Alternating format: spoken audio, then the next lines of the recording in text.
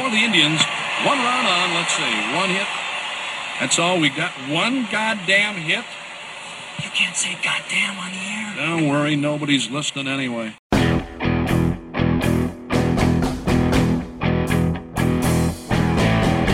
From the Gateway Lounge in Sioux Falls, it's Nobody's Listening Anyway. Here are your hosts, John Gaskins and Matt Zimmer. Hey, so do you remember a show back in the I think it was the 90s called That's So Raven? Remember That's So Raven? I'm aware that it existed. Okay. And the kid who was like, she was the baby in the Cosby Show Yes. or something, and she Yeah. grew up. Raven Simone. Raven right? Simone, yep. Yeah, and I did not watch the show either, but I remember the title. I was like, that's a good title. That's a good title for a show because, you know, it suggests that whoever Raven is gets into all these hijinks, and that's the basis of the show. And I'll tell you why I'm bringing it up on our little show in a moment. But by the way, what's far more compelling is the fact that were you a big Cosby Show watcher? Were you of that age? Were you? There was like must-see TV. I wouldn't not like must-see, but watched that a lot. I also watched.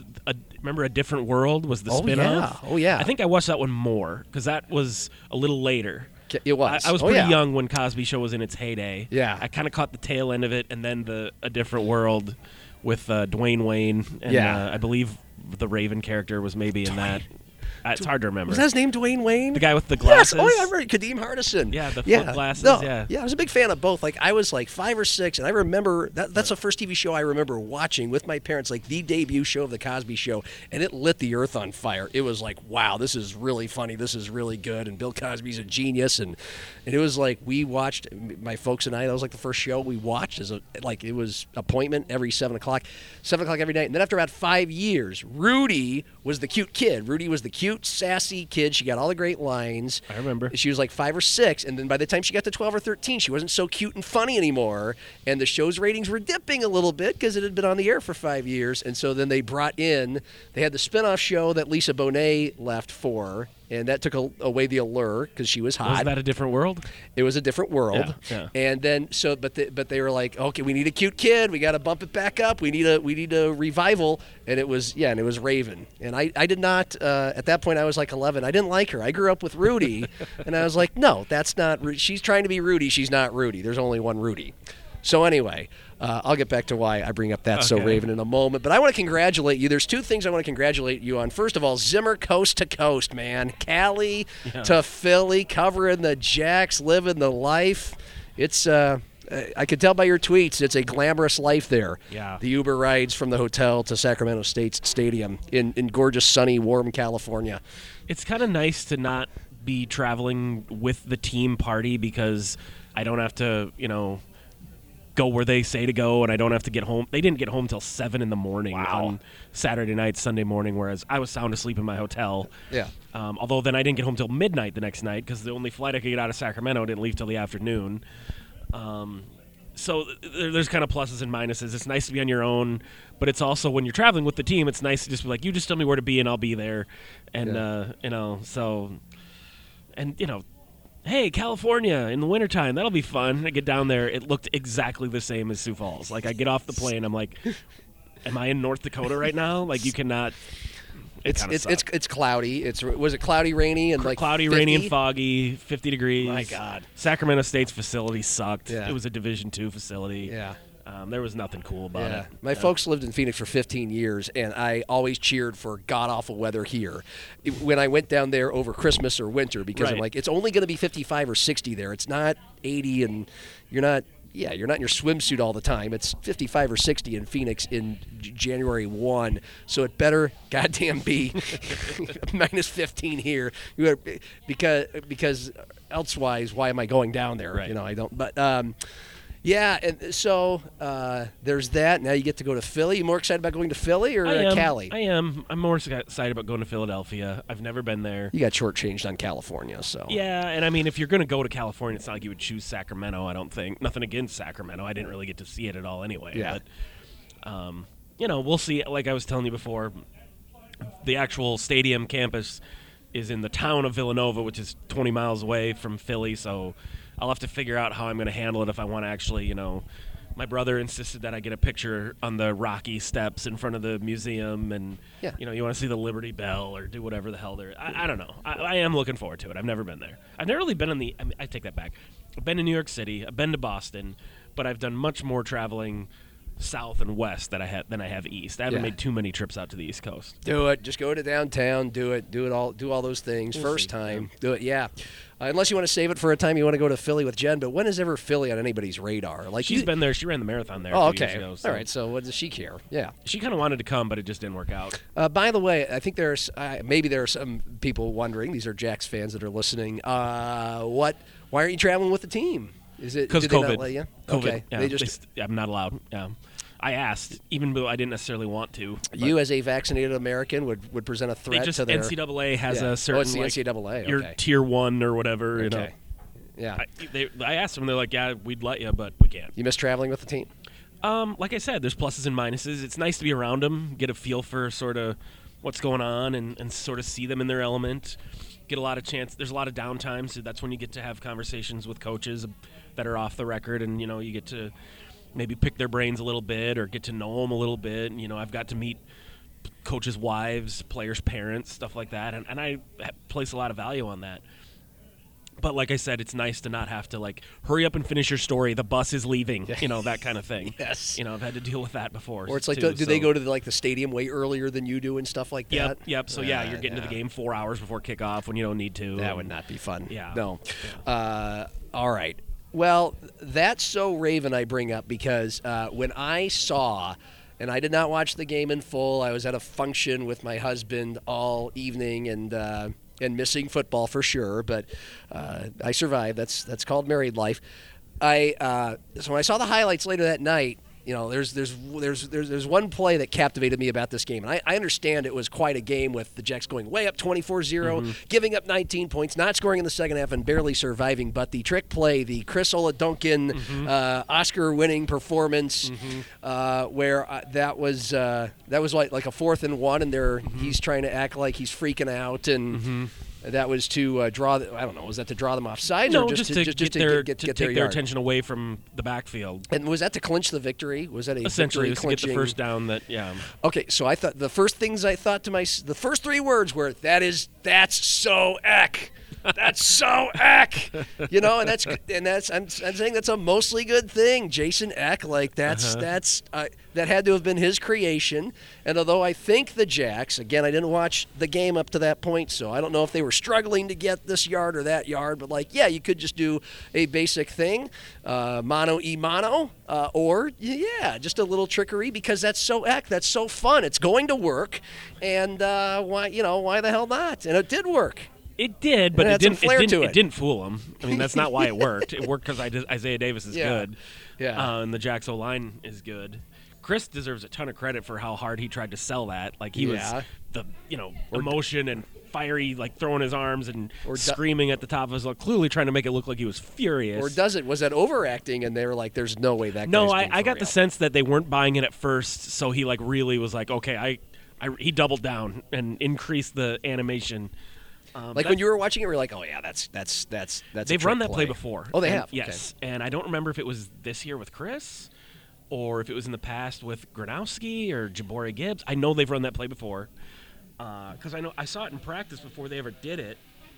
And it's funny because I don't think, not trying to take credit away from Jason Eck, I don't think he invented it, because my Pop Warner team in middle school ran the exact same play. Wow. And the quarterback yelling at the sidelines, pissed off. I'll tell you the whole story. When I was 12, 13, the quarterback on my middle school team, junior football, was a kid named Jeff Bomberger, who later, when we went up to high school at Washington, became an outstanding tight end and linebacker. But back then, when we were 12, he played quarterback. And he could not act. He was also 12 years old. So when they're trying to explain to him, okay, we want you to go under center and then stand up and start walking towards the sidelines looking like you're confused and you're upset and you're walking to talk to the coach, and then the center snaps the ball to the running back and he takes off. It's the exact same play. This is 20 years ago, 30 years ago. Geez, how old am I? Yeah, about 30 years ago when I was playing 12-year-old football. And I remember as a 12-year-old watching this in practice and going this is never going to work because Jeff's too stupid to figure out how to make it work. And I shouldn't say that's too stupid, but he was 12, and we tried it in practice so many times, and Jeff just couldn't do it that we never ended up trying to run it in a game. We never did. Oh, okay. And like I said, Jeff, to his credit, became an outstanding football player at Washington High School as a linebacker. But the first time I was at a Jacks practice and I saw them trying this, I was like, oh my God, it's the Jeff Bomberger play. And I was kind of thinking to myself, I was like, there's no way they're going to try that in a game. And then they did. Again, I can't remember when they did it, but they did it. And now they brought it out again here. And we were talking about it in the post-game press conference. We were joking with Chris about how hard he had tried to sell it, and he made a bunch of jokes about Oscar-winning acting and that kind of thing. But Sacramento State, when they were in there, their coach was like, yeah, we have seen that before. We knew because they've done it before. They'd seen it on film. He was like, good for them that the play worked. It's like, we were not fooled. They were prepared. They just couldn't stop it. Well, they just, when Chris started walking off the field, like, he didn't call timeout. They didn't fool anybody, which is fine. It still worked. Maybe it distracted them enough. You could see some of the players, like, pointing, like, I don't know. But Stig said after the game, he's like, I don't like that play. Oh. And that was interesting, and that's not the first time Stig has said that. Throughout the course of the game, Jacks fans on Twitter were getting really upset with Jason X play calling, which is, they do that a lot. I mean, when Eisness was the offensive coordinator, it was the same thing. Nature of the beast. The offensive coordinator is always the guy everyone hates. Yep. The offense can be averaging 500 yards and 40 points a game, which the Jacks do every year pretty much, and people are still always bitching about it. But I did think Jason made some weird calls, particularly in the second half when they have the lead, throwing on first down, and then they couldn't pick up the blitz, so Chris has to throw it away. Well, now incomplete pass stops the clock. Well, now it's 2nd and 10. If you run it, then you have 3rd and 7. If you throw it, you risk another incomplete pass, and then it's and they just kept doing that over and over again. And the lead is 24-3, 24-10, and it's like, okay, you don't need points necessarily, but just run some clock. Had they been running the ball well? In the first half, they were, certainly. I think they had 160 yards in the first half. Okay. Now, in the second half, Sacramento's defense made a lot of adjustments. They started blitzing more. And it's kind of hard to assess what's going on in real time. Having heard Stig talk about it again after the game and again this morning, sounded like SDSU just didn't do a very good job of adjusting to what Sacramento State was doing on defense. Stig did say he wished they'd run the ball more. I haven't talked to Jason Eck. I think he would probably tell you, yeah, I should have ran it more on first down a couple of those times. But, you don't want to be predictable. You can't just run the ball on every play. I had people in my Twitter timeline like, run the ball, run the ball, run the ball. Yeah, we know. Pierre Strong. Isaiah Davis. But you can't just run it 15 times in a row. Having said that, if they had done that and just run it 3 times and punted, run it 3 times and punted, run it 3 times and punted, they would have run off enough time that it probably never would have got to 24-19. Yeah, that's what we call Iowa football.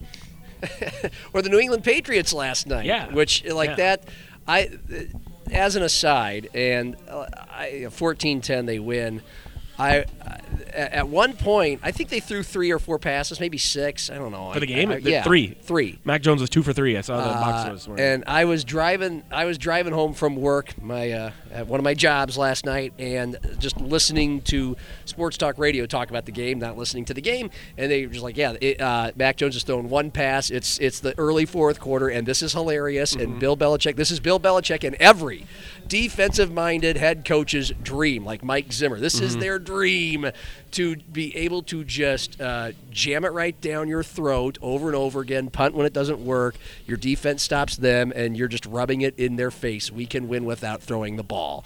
And it ended up working out. And I wonder if that's going to, you always wonder if a night in a game like that is going to make other head coaches, especially the defensive-minded ones, go, oh. Well, but another thing I'll say in Jason Eck's defense is, as this is happening and Sacramento is coming back, you're kind of thinking this feels a little bit like Southern Illinois when they blew a 20-0 lead. Except in that game, it was the exact opposite. It felt like the Jacks were trying to just run the ball and be conservative, and they didn't, sort of keep their foot on the gas, so to speak. And I remember saying after the game they were too conservative when they had a 20-0 lead. Well, now in this game, he was not conservative. He was continuing to try to throw the ball in the second half. I think too many times. I think, like I said, without having talked to Jason, I think he'd probably tell you today, yeah, I should have ran it more times than I did. But again, the last time, what bit him in the ass was being too conservative. I think what he was trying to do was like, we're still trying to score points here. We're not just going to try to, go into the fetal position and run the 4-minute offense for the entire second half. Sure. We want to score again. Because, frankly, all they needed was one more score, and the game was over. Yeah. One more touchdown, and that game is over. They didn't get it, and they managed to hang on. And I do think, people who are like, oh, my God, fire Stig, fire Eck, like, calm down. You won a road playoff game against a seeded team when you're an unseeded team. There were people saying that? Oh, of course there were. I mean, that happens all the time. Yeah. But I think it was a learning experience for the Jacks, for the coaching staff. They got outcoached in the second half. That's not a sin to say that. They got outcoached. They did. But they still won the game. Yep. And now they have a chance to start over again against Villanova. Absolutely. And, the thing is, defensively, how did they play in the second half? I know they gave up 19, but what Pretty are some, well, what I are some thought. is there enough to be concerned about the Villanova game, Well, both sides of the ball? Villanova has a pretty good quarterback and some good receivers, and SDSU's pass defense is pretty average right now. The pass rush is very good, and that's what they hang their hat on. And Don Gardner is outstanding. He had another great game. He still has the big club on his arm, and he's playing out of his mind. But the safeties aren't doing very well. The linebackers are really struggling in coverage, and they are still really reluctant to go to a nickel and dime defense at times, so they're leaving linebackers on the field, and they're chasing receivers downfield, and they're not covering them.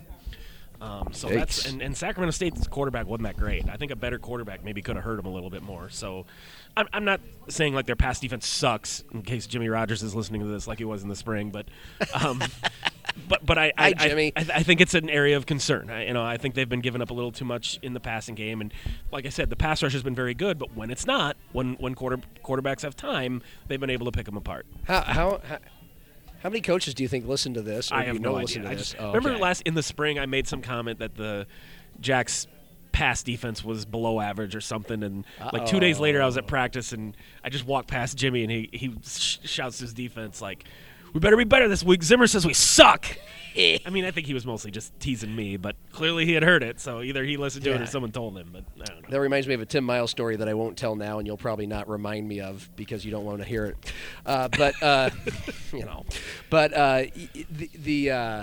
That's good. That's funny. By the way, for what it's worth, the other podcast I do, Move the Sticks with Curtis Riggs, which will have a podcast this week. Did you see that Ryan Grubb has been hired I did. as both offensive coordinator and quarterbacks coach? Yeah, I did. Well, I mean, yep. So I'll see. Yeah, we'll see. We'll see where things are going with Curtis because he's been coy and not coy. He's been up front, but he's kind of like, yeah, there are a lot of moving parts going on, and so he's not sure if he's headed off to Seattle. I was going to say if he's not going to be the OC, which I didn't think he would, yeah. But if he's not going to be the quarterbacks coach either, yeah.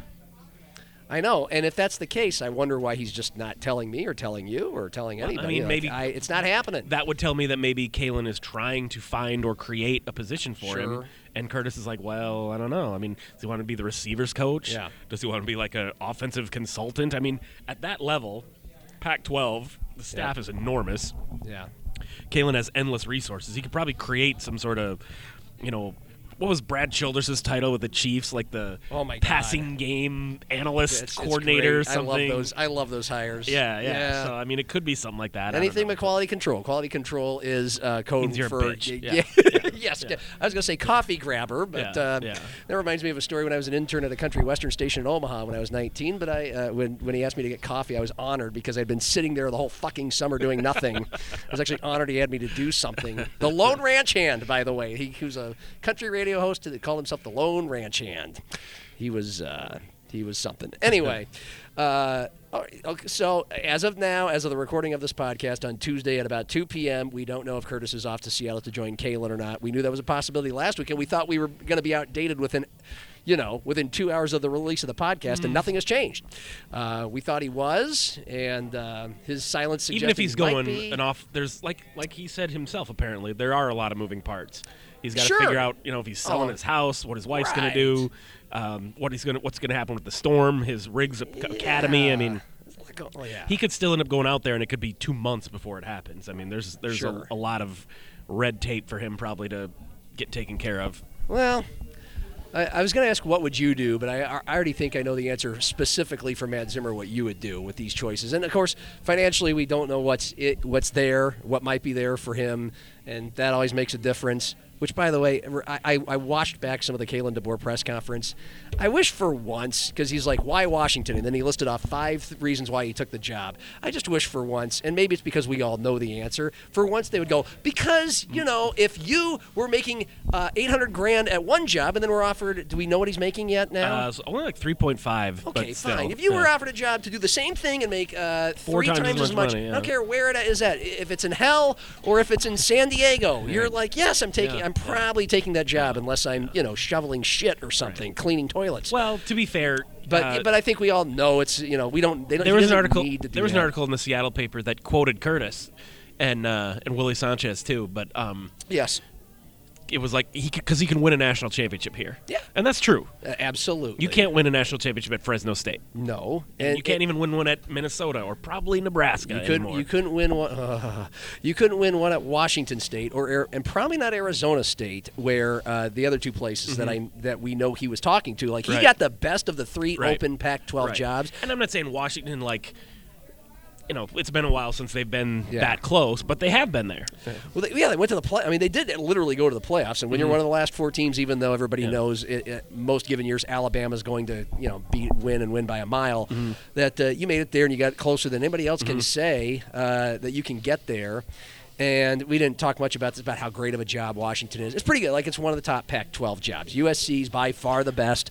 I will never be I convinced called it a otherwise. top 20 job nationally. I think that's fair. Is that an arbitrary number, or did yeah, you think about no, that? that's fairly arbitrary. Well, I think part of what makes it is, again, within the last, I think it was 5 years ago, within the last 5 years, they made the playoff. They found a way out of the Pac-12 to go undefeated, even if it's not a great league, and it's a joke to a lot of people still. The committee, the way it's done these days, the committee said, no, Pac-12 team goes 12-0, we're putting you in. That's good. And then they got throttled by Ohio State, but who cares? You're giving yourself a chance, and that's the best chance you're going to get coming out of the Pac-12. It's got tradition, but it also has a long history of kind of almost not Minnesota Gopher level mediocrity like 8-5, but a lot of Steve Sarkisian went 6-6, 7-5 every year he was there, and then eventually I think they got rid of him, and he failed, or no, he took the USC job. My impression was he was on the seat was getting warm, and then USC's like, we need a coach, and you coached here, so you come over here to relieve. No, he's Lane at Kiffin. Texas, yeah. Yeah, and but anyway, they've kind of been a lot like Tyrone Willingham took him to 0-12 once. And that was like the low point, but for the most part, they've been a 6, 7, 8, 9 win school. Not bad, but it's not like they've got incredible tradition. But man, if I'm going to guess you will either ask for or get an assignment to go cover a game if you can next year for the Argus. I definitely want to go out there and do a story, whether it's at a game or maybe even in the spring or off season or something. But yeah, I would like to do that. Their stadium, one of the best in the country. A, it's right on a lake, and you've got a view of a giant lake. B, it's got the rafters that hang over the seats because it rains all the time, and so it makes it an indoor level type of noise. And they love their football there. Kalen was right in the press conference when he said he was kind of alluding to other major cities that have colleges where it's obviously tough to be an attraction there. NFL cities, Miami. Minneapolis, especially a place like Miami or LA where there's tons of more diversions besides pro sports. And in Seattle there kind of is, not to the level of LA and Miami, but he's right when it's like they give a shit about their football at Washington. I haven't looked at their attendance figures, but it's a big stadium, it's a loud stadium, it's a good tradition. They've got the sector of Seattle that loves its Husky football, loves its Husky football, and it's I don't know, top 20, it's a damn good job. So anyway, and so what would go back to the question? I mean, what would you do? You're Curtis Riggs. This is fun. What would you do? You've got a great, comfortable situation here in Sioux Falls where you do not have to deal with the hours and the stress and the recruiting and whatever you have to deal with in the modern world of dealing with both recruits, and elite 16 to 19-year-old darlings, who some could be divas, and their parents, their agents, whatever, the club level football plus boosters, and that's mainly a head coaching thing to deal with. But you know what I mean? Like, there's a lot that goes with these great money assistant coaching jobs in the highest level of college football, and you've had a very good, safe thing, and you've turned down Kalen everywhere else he's been to join him. The money would have to be really good if I was Curtis to leave, because between being the Storm head coach and all the other side gigs he has, and then his academy, I'm sure Curtis is doing fine financially. Oh, yeah. And, if he's not going to be the coordinator there, how much money are they going to pay him? How much does a position coach, or like we said, if they create some passing game analyst kind of thing, is it going to be that much more than $100,000 a year? And if that's the case, do you really want to uproot? I mean, he's been here a long time. I'm guessing he owns his house. I don't know, but his wife's got to go, and his kids are grown up and in college, but this is still home base for them. And from what I hear, Peyton, his son, is going to go out there and be a GA for Kalen at Washington. That's awesome. And I'm sure that's another thing that Curtis would have to weigh. Do I want to go out there and coach with my son? Be part of that. And again, it's Seattle. It's, Curtis is from Wyoming originally, so he's somewhat, familiar for being out west. That's kind of... It'd be, he'd be closer to home. No, there's a thing to being a Western person. Yeah. But I just mean, Curtis is what, 45, something like that? I mean, he's like 48. Yeah. I can see him being like, kind of done moving around. I'm kind of ready to just stay here the rest of my life. He's been staying here. That's what I'm saying. It's a unique opportunity. He has alluded to in the past to, maybe I'd be more interested when Kalen gets to this level or that level. And who knows? I mean, the last time I talked to Curtis about this, he even talked about, who knows, maybe Kalen will want to coach in the NFL someday. Mm-hmm. And if that happens, then maybe it's more interesting to Curtis because he's a pro football guy. I mean, he obviously the indoor football thing, he probably has some NFL connections there, but just also he strikes me as the kind of guy who would rather coach professionals, adults, because you don't have to recruit. Right. That's the thing. Most guys I've known, whether it's Kim Nelson or Curtis Riggs or these guys have had opportunities to coach college football and chosen not to. That was why. They don't want to spend their lives on the road recruiting. And if you're coaching high school football or pro football, you don't have to do that. Right. Well, and you gotta love that. It's like being in sales.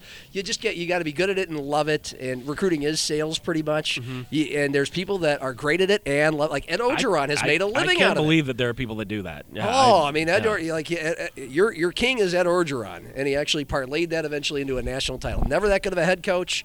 But had struck gold partly because I think he recruited a bunch of those guys that he won with at LSU, and I'm guessing Kalen's a great recruiter. I'm sure Curtis would be a good recruiter. That's the deal. I mean, he has to recruit for the Storm, but that's different. It's basically just making a phone call and saying, "Hey, come play here." You're right, and but he also deals with. It's not like he hasn't been dealing with 16, 17, 18-year-old kids. That's part of how he makes a living. So fascinating.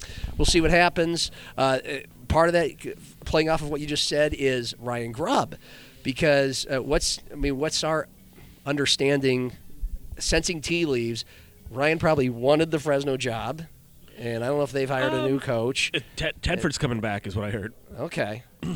And which is interesting because he just retired supposedly for health reasons, and no, what? Nothing. Go ahead. Oh, so now look this up. I thought you were the one who just turned up the music. I was like, what are you doing? Yes. I would rather have people hear whatever the fuck this is instead of us. Yes. So if you're hearing, we're fine. We're using microphones. We're adults here, but got a little country tuning going on behind us. We didn't ask for it. It's okay. We still love the Gateway. I don't think, given that Ryan Grubb has never been a head coach, I don't think there was a very realistic chance of him getting the Fresno State head coach job. He'd only been the offensive coordinator for 1 year. He wasn't going to get that job. So I think it makes sense that he's following Kalen out there. And there was a feeling, right, that if Ryan somehow got that job, then there's a spot open for Curtis, both as a quarterbacks coach and an OC. So, I thought maybe it would be Grubb as OC and Curtis as quarterbacks coach, and it turns out Grubb's doing both of those. Oh, okay. Yeah. And that's, again... Grubb coached O-line at Fresno. But let's say, again, and this is just fun. This is all speculative. Maybe it's a waste of time. But say Washington is good right off the bat because they've been good. Chris Peterson just retired 2 or 3 years after he took him to the playoff, and he was a quality of life guy. He got out of it before he was 60, like Bob Stoops. Okay, good for him. And then his replacement is this Jimmy Lake guy who appeared to be a great coach and a big part of their success under Chris Peterson, but he fucked it up. There was these run-ins with players and there was other off-the-field things that eventually became an on-field distraction when they were not winning out of their ears, and it was an easy way for him to lose his job. But it appears the personnel's good and the team's pretty good there, and so it's not like this is a rebuilding effort for Kalen. So let's just say they have a really good first year, and Kalen follows suit to what he's been doing I don't know, the last decade as a coordinator and coach, and they're really good. That might give Ryan more opportunities. Who knows? And then maybe that's what Curtis is waiting for. Again, it doesn't know. Who knows? Okay, that's fun. That's fun to think about. Back to the Jacks. All right, so Villanova is are they a better or worse team than Sacramento State? I mean, they're better. They are I better. think they're better. Yeah, Okay, they're tougher. 10-2. One of their losses was to Penn State, and they didn't get killed by Penn State. They sort of hung in there. So they only have one loss against FCS opponents, and it was a weird loss. It was at home to William and Mary, and William and Mary isn't that great. I think they went 6-5. It was a game where Villanova just had a bunch of early turnovers and fell behind 31-3. Came back, scored a couple touchdowns, but ended up losing 31-18. Okay. Well, so take that away. They're undefeated. They beat James Madison. James Madison's the number 3 team in the country, and that's James Madison's only loss. Ooh. And that was in Harrisonburg. Ooh. So this is a quality Villanova team. Okay. The Jacks played Villanova in the playoffs 5 years ago. This is better. In Brookings, and that was kind of like, and the Jacks did not play well in that game, and they escaped with a 10-7 win. It was a snowy day. No one could really move the ball. Chase Vinatieri made a game-winning field goal. I remember thinking that day the Jacks should have beat that team by 2 or 3 scores, and were lucky to get out of there with a 3-point win. This is different. I mean, they're going on the road, and we've established the Jacks are a really good road team. And I kind of through my own research came across the Jacks have not lost an outdoor road game since 2017 when they got their asses kicked by James Madison in the semifinals. So it's been all Fargo Dome. They always lose indoors or at home. Yeah. When they're outdoors on the road, they tend to win. So, they're going to be, and I mentioned it on Twitter on Saturday. They're a great road team this year. They were very, very ready to play at Sacramento. I was down on the field before the game and was really struck by just they had the exact kind of mojo, for lack of a better word, that you would want to see. You could just tell, like, these guys are fired up, and they're going to – and sure enough, they came out and were just gangbusters for the first half. Got to give them a little credit for scoring 24 points on the road and giving up 0 in the first half of a playoff game. Well, they gave up a field goal right before halftime, so it was 24-3. Okay, sure. But yeah, you could see that this team's ready to play, and they came out and did exactly that. And that's you attribute that to coaching a little bit, to play that well and look that prepared. Hold on. Okay. Oh, I didn't know you turned it off. Oh, yeah. No, yeah, I did. Well, when did you leave off? When did I leave off? Just just before she came over here and asked us if we wanted I another thought beer. This whole thing was on the record. Anyway, we just timed out the podcast to tell them to shut this goddamn music down, which thankfully they did. The Gateway. Well, that's the great thing about coming to the Gateway is they absolutely respected our wishes. We love the service. Whether holy it's cow. it got a little loud. Sometimes it happens really in bars. loud. Yeah. You must be a bigger country music. Are you a Trace Atkins fan? Because you identified the artist here. I don't even know if it was him. It just okay. That's what it sounded like. It's a very country music name, That's what it so you sounded went like. for it. It's an old country song. Maybe Trace Atkins, Conway Twitty, George Strait. Maybe. You're revealing how little you know about country I music, sure which is am. fine. Yeah, it is. I'm comfortable with that. Yeah. By the way, trivia. Most you got to know this. I know you know. Most famous Villanova football player of all time. Howie Long. Oh, good. That was not even a hesitation. I don't know any other ones. Most famous William and Mary head coach. Mike Tomlin. Lou Holtz. Mike Tomlin. I think Lou Holtz is a little more famous. Mike Tomlin's more famous and relevant I was now. going to say, you just sound really old when you say that. Was Mike Tomlin the head coach at William and Mary? Actually, I think he played at William and Mary, so okay, it doesn't even count. Yeah, I meant and coach. I could be wrong. I Okay. could have sworn Mike Tomlin played at William and Mary. So, but Villanova presents a stress through the air, a challenge with their passing game, and that could be a big They're part of this. They're a very balanced offensive team. They run the ball. They're like 200 yards rushing and passing. Okay. Their big thing. Their defense is outstanding. They're limiting. I think they're number 3 in the nation, like 250 yards a game total defense. Yeah. That's really good. Yeah. They stop the run really well. They hold opponents to less than 100 yards rushing a game, and that includes their one loss to William and Mary. They gave up like 260. So you take that game out, and it's an even lower number. They're very good at stopping the run. So this is gonna be one of those games where it's strength against strength. And it'll be interesting to see, especially after what happened on Saturday, how Jason Eck approaches this, because we've seen that at times maybe it seems like he tries to force it and continue running the ball, and then there's other times where it's like, dude, run the ball. The ball. And I'm not criticizing Jason when I say that. I think he's done a good job of trying to find the right mix, and sometimes it doesn't work. And on Saturday it worked in the first half and it didn't in the second. But it'll be interesting to see how that plays out. That's so Eck. That's so whack. By the way, okay, we got 2:14. How much time do you have? About 5 minutes. Okay, we got 5 minutes. Do you want to do Jack's hoops, or do you want to do when is Mike? Not if, but when Mike Zimmer is going to be fired and should be fired. Jack's hoops is hard to encapsulate in a few minutes. Yeah, the men are playing very well. The women are really struggling. They're 3-6, which is outrageous for them. But as I wrote in today's paper, they've been through a lot. You know, they were in Florida, and Madison Vlaston's dad died while they were there. That's what the thing was that canceled the game. Yeah. Okay. I mean, his obituary is public, so I think it's okay to say that's what happened. That's terrible, obviously, and she only played a couple minutes last night, and I can only imagine what the team is dealing with trying to, recover from that. And then Maya Selland, who is working her way back forever from this injury, finally comes back, makes her debut, and in her second game back separates her shoulder. So, that's a lot for how long that's going to be for her? Turns out maybe not as long as they thought. AJ said last night she's not going to play the next couple games, but sounds like maybe conference play. She might be ready.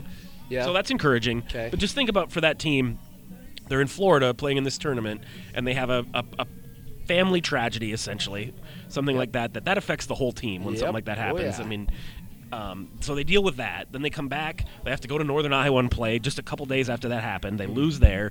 Maya Selland, like I said, they were just waiting for her to come back. So excited she comes back, separates her shoulder. That's a lot of shit for a team of college kids to deal with. Yeah. And so that was kind of what my story was about today, is how they're dealing with it. And I'm impressed. I mean, they're not feeling sorry for themselves. They're not saying, hey, leave us alone. We're trying to go through this. Like, give us a break. They're like, hey, the games go on. We got to play. Well, and plus, I think we all know AJ. He's going to get it going. He will figure out how to get that fixed. The good thing is down the road is there's a lot of forest to walk through here, but the fact is, even though they're 3-6, they've beaten UCLA, a top 20 team. We'll see how good UCLA ends up being. That's a pack. That'll be probably tier or quad or whatever one win.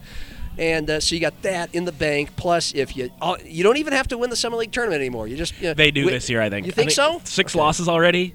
All right. I mean, I could be wrong, but it's hard to envision. It's hard to envision them being an at-large team with how things. But if they go 16-2 or something like that, even if they finish second place, you're right. And You're right. lose Never to say the never. Coyotes in the championship game, you might right. have that. Let's just say that the sun comes out a little bit more easily for auto bids, because that's happened the last 2 years. 2 years? Yeah, 2 years in a row now the Summit League has gotten both the Jacks and the Yotes in. All right, Mike Zimmer, do you think I think they should fire him. Just wait till the season's over to fire him, because he could get fired. The chances of him getting fired will ramp up if they lose to the Steelers on Thursday night, and you could make a case maybe the Wilfs are waiting to fire him. Like the Thursday night game saved his job just because it's such a short turnaround. Who knows? Because you lose to the Lions, who are winless. We don't need to explain, and how they lost. We don't need to explain that. That's like no one would be like, how dare they fire Mike? It's like, we get why they fired him. Yeah. So, but here's, to me, it's do you really want a situation where they're still clearly very full scale in the playoff hunt at 5-7? They'll probably beat the Steelers on Thursday night, because this is the nature of this team.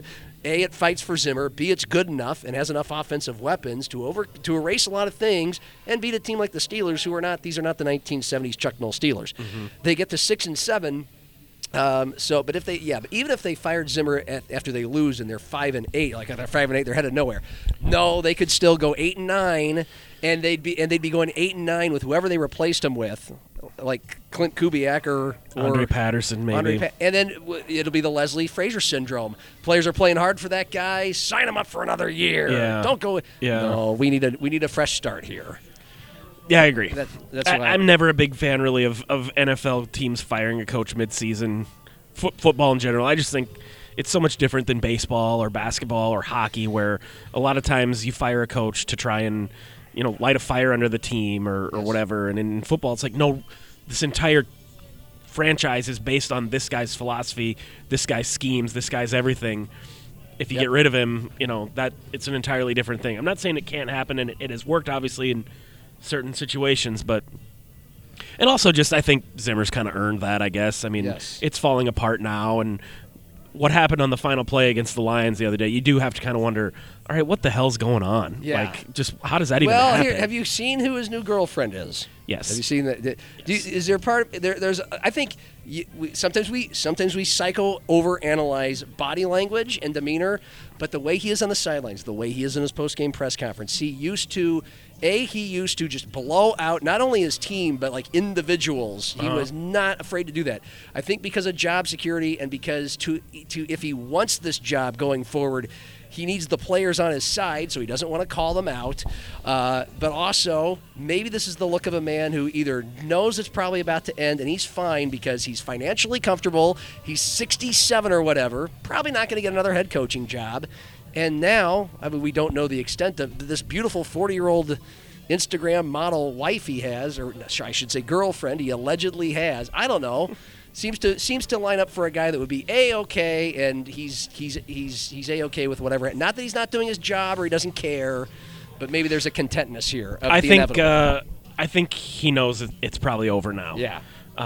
When they came back to when they beat the Packers, it was kind of like, oh, hey, maybe he's going to get it turned around. Now these last 2 losses, we all know what's happening. And every coach in the NFL knows that essentially they're hired to be fired. Yep. You know, the number of guys who can leave on their own terms is incredibly small. And this will not be a get your ass out the door right now, pack your shit. This will just be thanks for the memories. Thanks for your he will be service. remembered well, just like Denny Green and Jerry Burns and some of the other guys who never got to a Super Bowl but did a very nice job. Ron Gardenhire. He's or fine. Something. Yeah. Well, thank you very much. Appreciate your time as always. Quit thanking me. This is partly I'm the co-host. Yes, but, as you've stated, you don't have to do this, and you wouldn't even be that sad if you didn't. So both of those things are true. Okay, then thank you.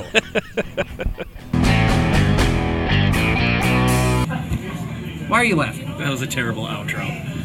Fuck you. Casino round drinks. Yes.